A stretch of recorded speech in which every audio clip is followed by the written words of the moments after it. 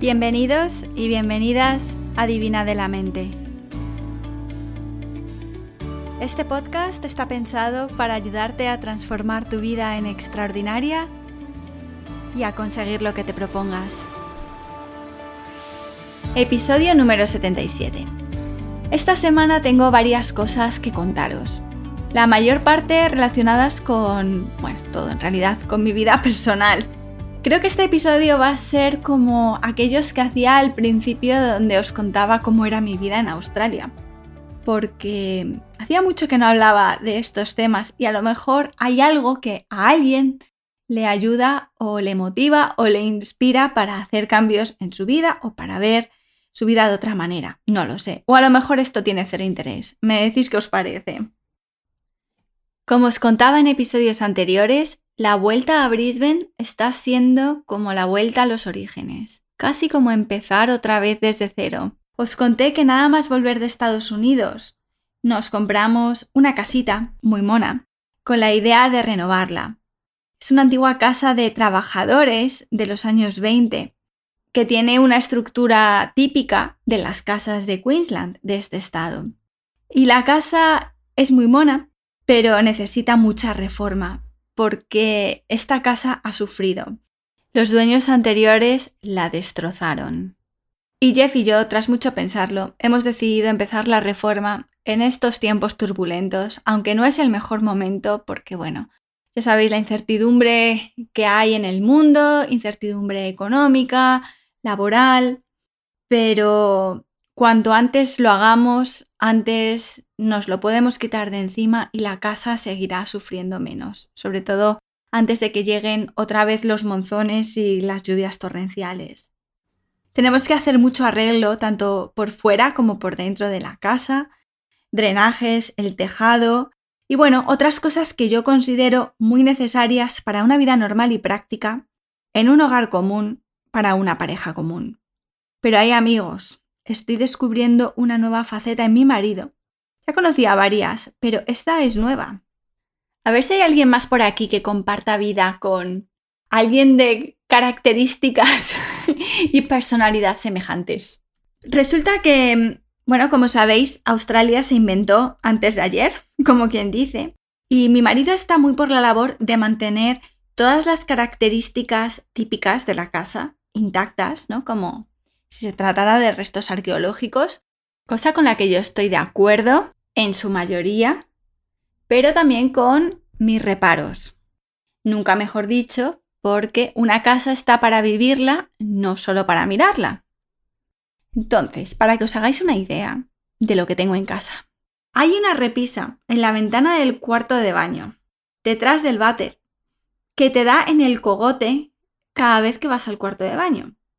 Y no os penséis que es una repisa bonita o donde puedes poner una planta o de un material así extraordinario. Es una cosa que no tiene fundamento, muy estrecha y que te da ahí en todo el cogote. Pues no veáis qué amor por la repisa. Cuando le dije que la repisa o el váter, pero uno de los dos se tiene que ir, era casi como si le estuviera contando que le tienen que cortar un brazo a él. De verdad, ¿eh? Menudo drama. Yo tengo que decir que en esto de las reformas soy novata, nunca he reformado nada. De hecho esta es la primera hipoteca que yo tengo en mi vida, pero ay Dios mío, la que se nos avecina. Otro punto de conflicto ha sido el tema de los cristales de la ventana de la casa. Porque resulta que tienen todas el cristal original, que al parecer es algo muy valorado. Pero estos cristales antiguos son muy gordos y no están pulidos. Y como si se tratara de gafas de estas gordas, distorsionan lo que ves fuera. Y cada vez que miro por la ventana me mareo. Parece que estás montada en un barco donde las cosas se mueven. O peor aún, no es broma, parece que estás borracha. Porque miras por la ventana y todo se ve como distorsionado y las líneas no son rectas y, un horror. Aparte de que no cierran bien y entra mucho animal dentro. Pero eso es otro tema.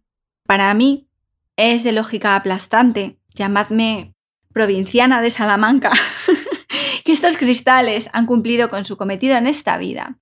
y que a lo mejor se pueden revender hoy en el mercado de segunda mano, porque hay gente que le guste mirar por la ventana y ver doble, pero mi marido no lo ve tan claro, nunca mejor dicho. Así que en estas andamos. De todas formas, yo sigo fiel a mi máxima en el mundo de la pareja de escoge tus batallas y deja las demás estar. Así que estas 2 batallas, la de la repisa en el cogote y los cristales que te marean, sí que las estoy librando, pero hay muchas otras en las que sinceramente paso. Sé lo que para mí es importante, que van a ser los acabados, pero para el resto de cosas, casi que por el bien de la relación, es mejor desentenderme y ocuparme de otros asuntos que de verdad también me interesan más. También estos días están apareciendo por casa personas muy interesantes, como Rupert el carpintero, de quien quería hablaros hoy también, porque su historia me ha inspirado para el episodio de esta semana. Rupert tiene 49 años y me contaba que desde que era joven su pasión siempre ha sido tocar la guitarra. Él me contaba en uno de los descansos para tomar café que tuvimos que hace un par de décadas decidió irse a vivir a Sydney para tratar de vivir de eso, tocando en bandas de música, pero después de muchos años intentándolo y no conseguir ganar el suficiente dinero para vivir exclusivamente de su pasión, de la música, y también por la presión familiar, decidió regresar a Brisbane y estudiar el oficio de la familia, que es carpintería. Dice que cuando volvió a Brisbane su padre le dijo: «¿Ves? Has estado perdiendo todo este tiempo y podías haber sido carpintero como yo, te podía haber enseñado y podrías haber tomado el negocio y haber ganado mucho más dinero», etcétera, etcétera. El caso es que Rupert ha seguido trabajando desde entonces como carpintero, pero en su tiempo libre, los fines de semana, sigue tocando la guitarra en diferentes bandas por aquí.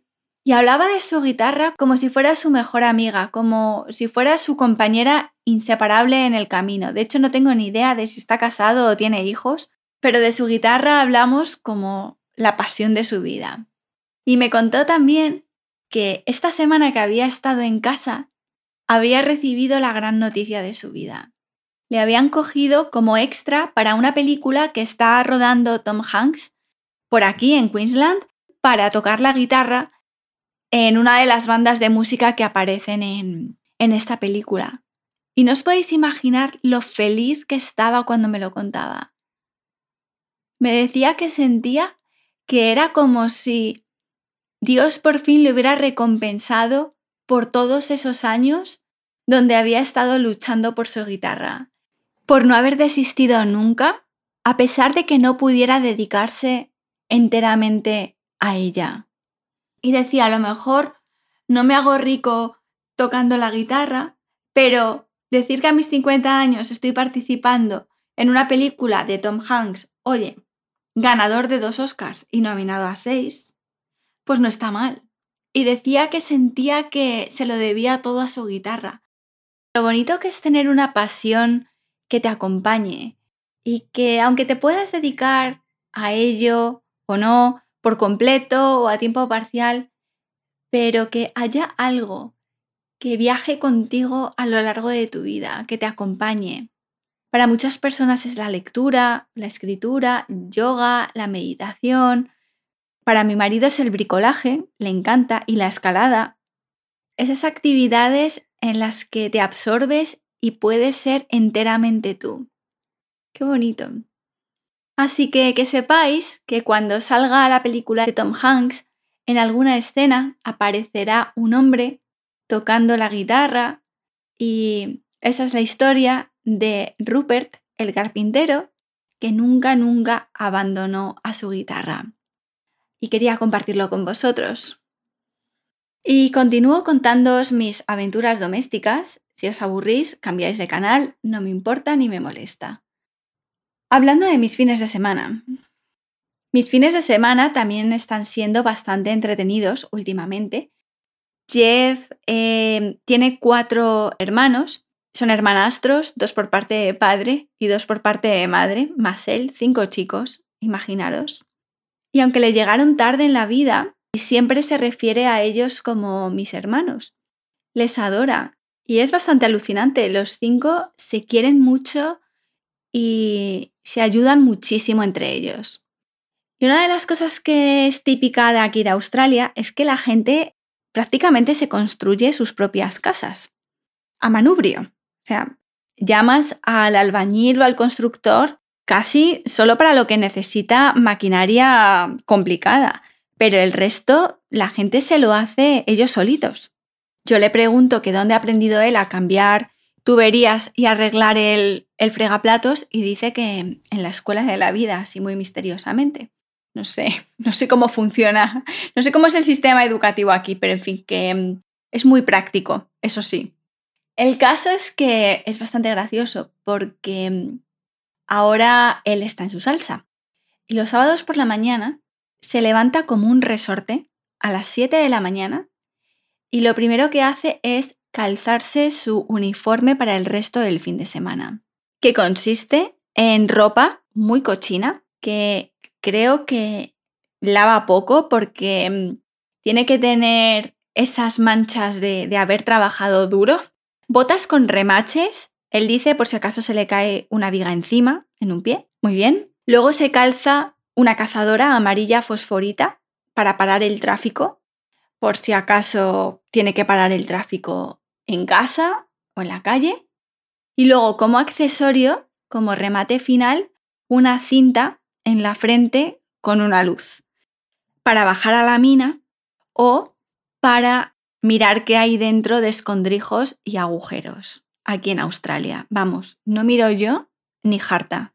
Aunque ojo, que yo esa luz también la tengo. Me la regaló él un año por mi santo, cuando no nos conocíamos tanto. Y me dijo que, era un fondo de armario básico en cualquier vida australiana que se precie. Porque si se va la luz en casa, pues necesitas ponerte la luz en la frente para mirar cosas. O si vas de camping y tal, pues saber por dónde pisas. Así que yo también tengo mi luz de gusiluz para iluminarme la frente y las ideas. Imaginaros mi cara hace unos años cuando me trajo esta cosa de regalo de santo. El pobrecillo estaba muy contento pensando que lógicamente era un regalo muy original y creativo que nunca nadie me había regalado antes y eso es cierto. Esa razón hay que dársela porque la tiene. Os cuento estas cosas porque a mí me hace mucha gracia. Es parte de la vida también, ¿no? Y lo que pasa en las relaciones multiculturales. Yo le miro y me recuerda a los niños cuando van a la misa de Navidad con el disfraz que le han traído los Reyes Magos y que no se quitan ni para dormir ni para ir a misa y que es lo primero que hacen cuando llega el fin de semana o vuelven del colegio, ponerse el equipamiento del Madrid o la capa de Batman. Pues mi marido es igual.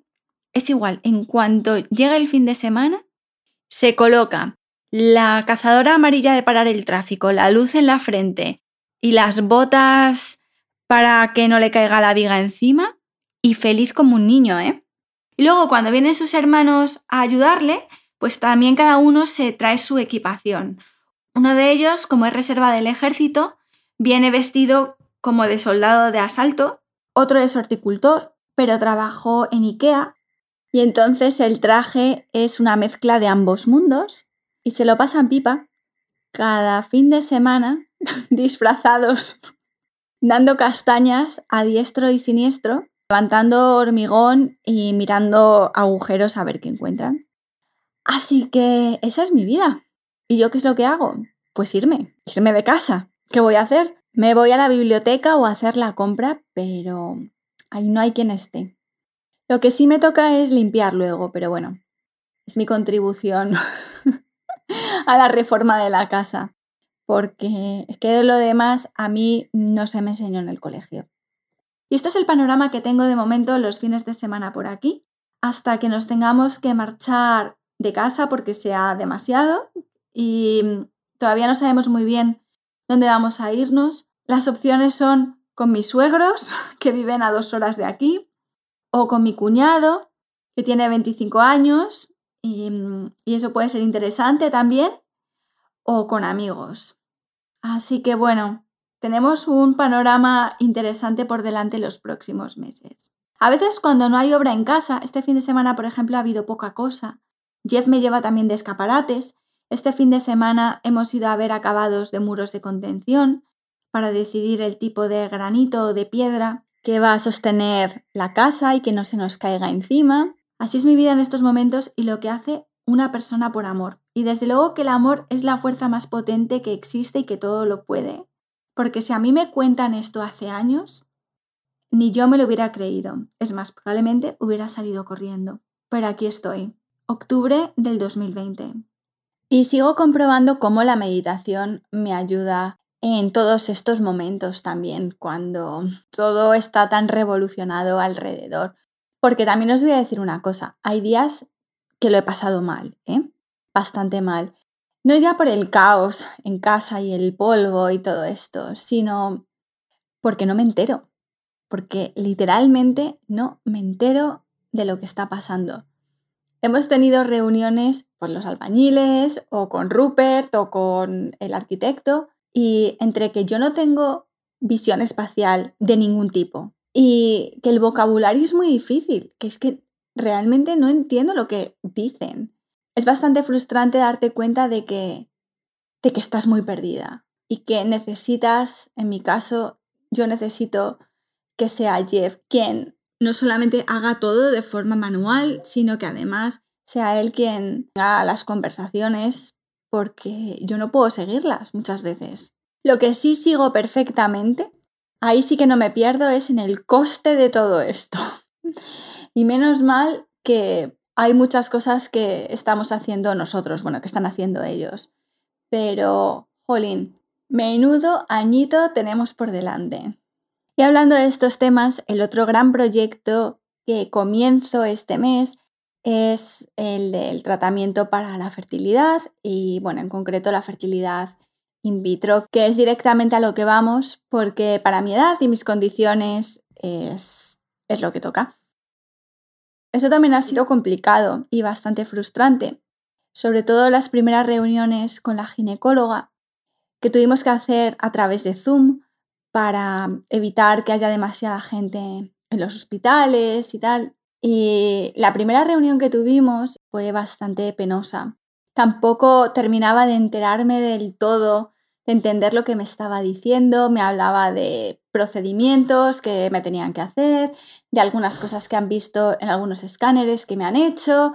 Yo no estaba convencida de lo que me estaba diciendo, pero tampoco estaba convencida de lo que yo creía que estaba convencida. Bueno, además esta primera sesión fue el mismo día que tuvimos por la mañana una conversación con uno de los constructores y yo pensaba, madre mía, me estoy metiendo en los 2 proyectos más importantes de mi vida, porque yo no he estado en una reforma antes, bueno, de hecho esta es mi primera hipoteca, y el tema del embarazo y la fertilidad, y no tengo ni idea, o bueno, no estoy al 100% segura de qué es lo que van a hacer en mi casa y en mi cuerpo.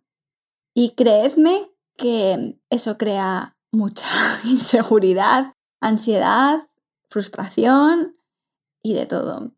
Así que la meditación me ha ayudado. Lógicamente estoy aquí por Jeff y él es un apoyo inmenso en mi vida. Pero me he sentido muchas veces volviendo a la casilla de salida. Os aseguro que este mes me ha puesto a prueba. Pero también he decidido que tras este mes bastante plof, en octubre empieza una nueva vida. Octubre para mí es un mes simbólico, no solamente porque, bueno, es el mes de mi cumpleaños, este año me caen 38, y como siempre digo, a mí cumplir años me pone muy contenta, primero por el agradecimiento de estar aquí, pero también porque las personas a las que admiro son bastante mayores que yo y me inspira muchísimo ver un horizonte de posibilidades, si Dios quiere, ¿no? Es también mi cumpleaños de haber llegado a Australia. Se cumplen este año 10 años. Hace 2 años, también en octubre, obtuve la ciudadanía australiana y de alguna forma, entre comillas, nací aquí. 3 años desde que nació este podcast. Y este año comenzamos reformas para una casa nueva, un proyecto de vida nuevo a través de fertilidad in vitro. Ya veremos qué es lo que pasa, pero comenzamos. Así que el día 1 de octubre hice un pequeño ritual para dejar atrás cualquier rastro de frustración o miedo y empezar una nueva etapa, cargada de lo que tenga que venir, de lo que tenga que ser. Y no es el mejor momento, es un momento difícil para todos, pero especialmente con el tema de la fertilidad, para mí lleva muchos años sin ser el mejor momento y eso tiene que acabar. Justamente esta semana estaba escuchando un podcast donde entrevistaban a Gretchen Rubin, que es una autora que escribe sobre libros de psicología y tiene uno muy famoso que se llama El Proyecto de Felicidad o algo así, The Happiness Project. Y hablaban en este episodio sobre otro término de estos que acuña la gente de Harvard, que de estos temas al parecer sabe mucho, que es la falacia de la llegada, que viene a traducirse como el error de pensar que la felicidad llegará cuando hayas llegado a algo.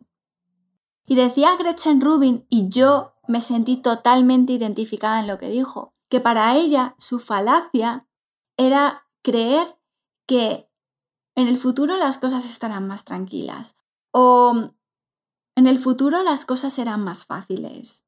Y las cosas nunca son más fáciles ni la situación está más tranquila. Por lo menos a mí no me pasa. Y yo no sé si probablemente esto es porque a nivel subconsciente, cuando veo que hay demasiado hueco en mi calendario, tiendo a llenarlo. Con el tema de los tratamientos de fertilidad, llevo dejándolo un montón de años, porque no era el momento, porque no llevaba suficiente. Me acuerdo cuando estaba en la ONG, que yo pensaba, no voy a empezar los tratamientos de fertilidad porque no llevo el tiempo suficiente para tener baja por maternidad. Es que aquí tienes que haber trabajado 1 año en una empresa para que el gobierno te dé una baja de maternidad determinada y tal y cual. Por lo menos era así antes. Después, bueno, me voy a Estados Unidos. En Estados Unidos no lo voy a hacer, aunque lo estuve mirando. Pero no, mejor lo dejo para cuando vuelva. Llegué a Australia y dije, bueno, voy a dejarlo para cuando termine el libro. Cuando terminé el libro empecé a pensar, bueno, mejor lo dejo para cuando termine el curso de experto en meditación, porque esto me va a llevar mucho trabajo, cuando termine la revisión del libro, cuando salga la publicación del libro. Y llegó un momento en el que me vi y dije, ¿qué estoy haciendo? ¿A qué estoy esperando? Y este es el cuento subconsciente que yo me hago. Y el mío es que en el futuro creo que las cosas siempre van a ser más tranquilas y que voy a tener más tiempo y que todo va a ser más fácil.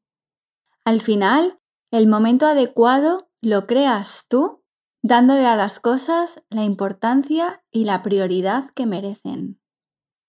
Y esta frase no es mía. Me lo dijo mi amiga Teresa, que es mi amiga desde los 14 años y mi ginecóloga en Madrid. Teresa me dijo, si quieres quedarte embarazada, tienes que darle la importancia y la energía que este momento merece en tu vida. Y se la tienes que dar tú. No se la dan las circunstancias en las que te encuentras. Ay, queridos míos, si es que la teoría nos la sabemos todos, pero a veces necesitamos a alguien como yo, que necesito de Teresa para que me lo recuerde. Todos necesitamos de vez en cuando que alguien nos recuerde.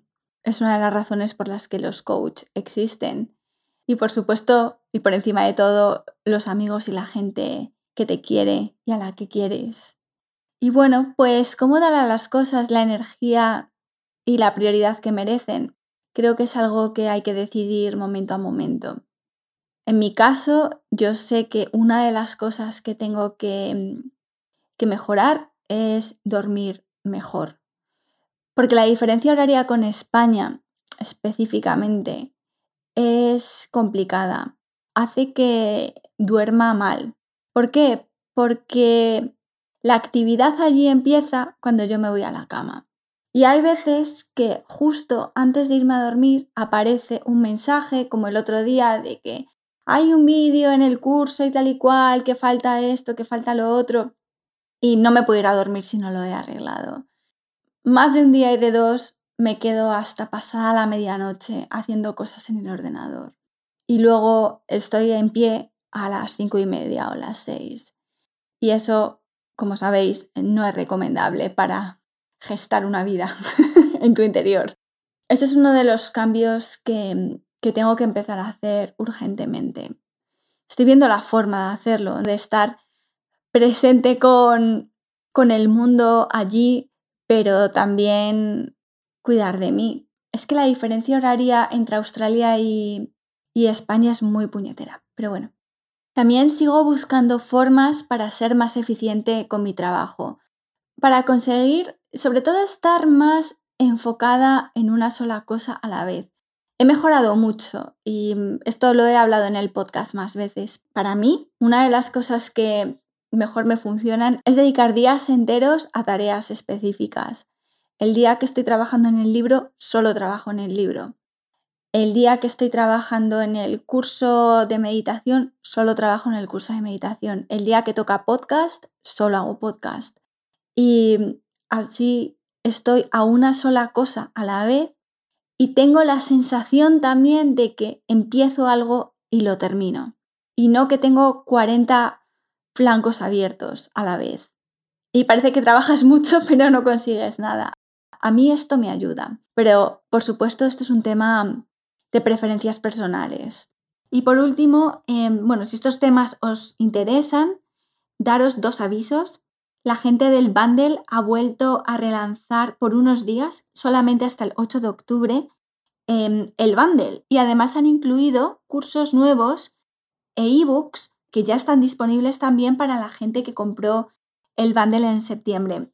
Esto es porque al parecer ha habido gente que se ha quedado fuera, a pesar de que las redes sociales están inundadas. Aún así hay gente que se lo piensa demasiado y luego se le olvida.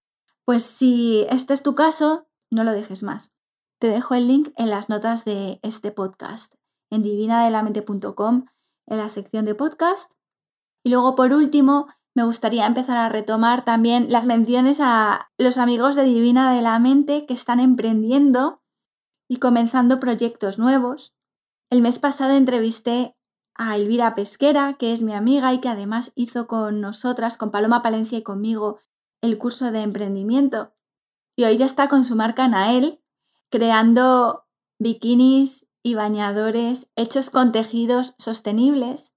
Y precisamente a este evento que hicimos el año pasado también asistió Laura, que en aquel entonces tenía otro trabajo y me escribió el mes pasado para decirme que ya tiene su propio proyecto también, que se llama elartedehabituarte.com y es un proyecto de salud y bienestar íntegro que incluye el método que ella ha creado que se llama Me Cuido, Cuerpo, Mente y Emociones, para conseguir el máximo bienestar físico, mental y emocional a través de hábitos diarios.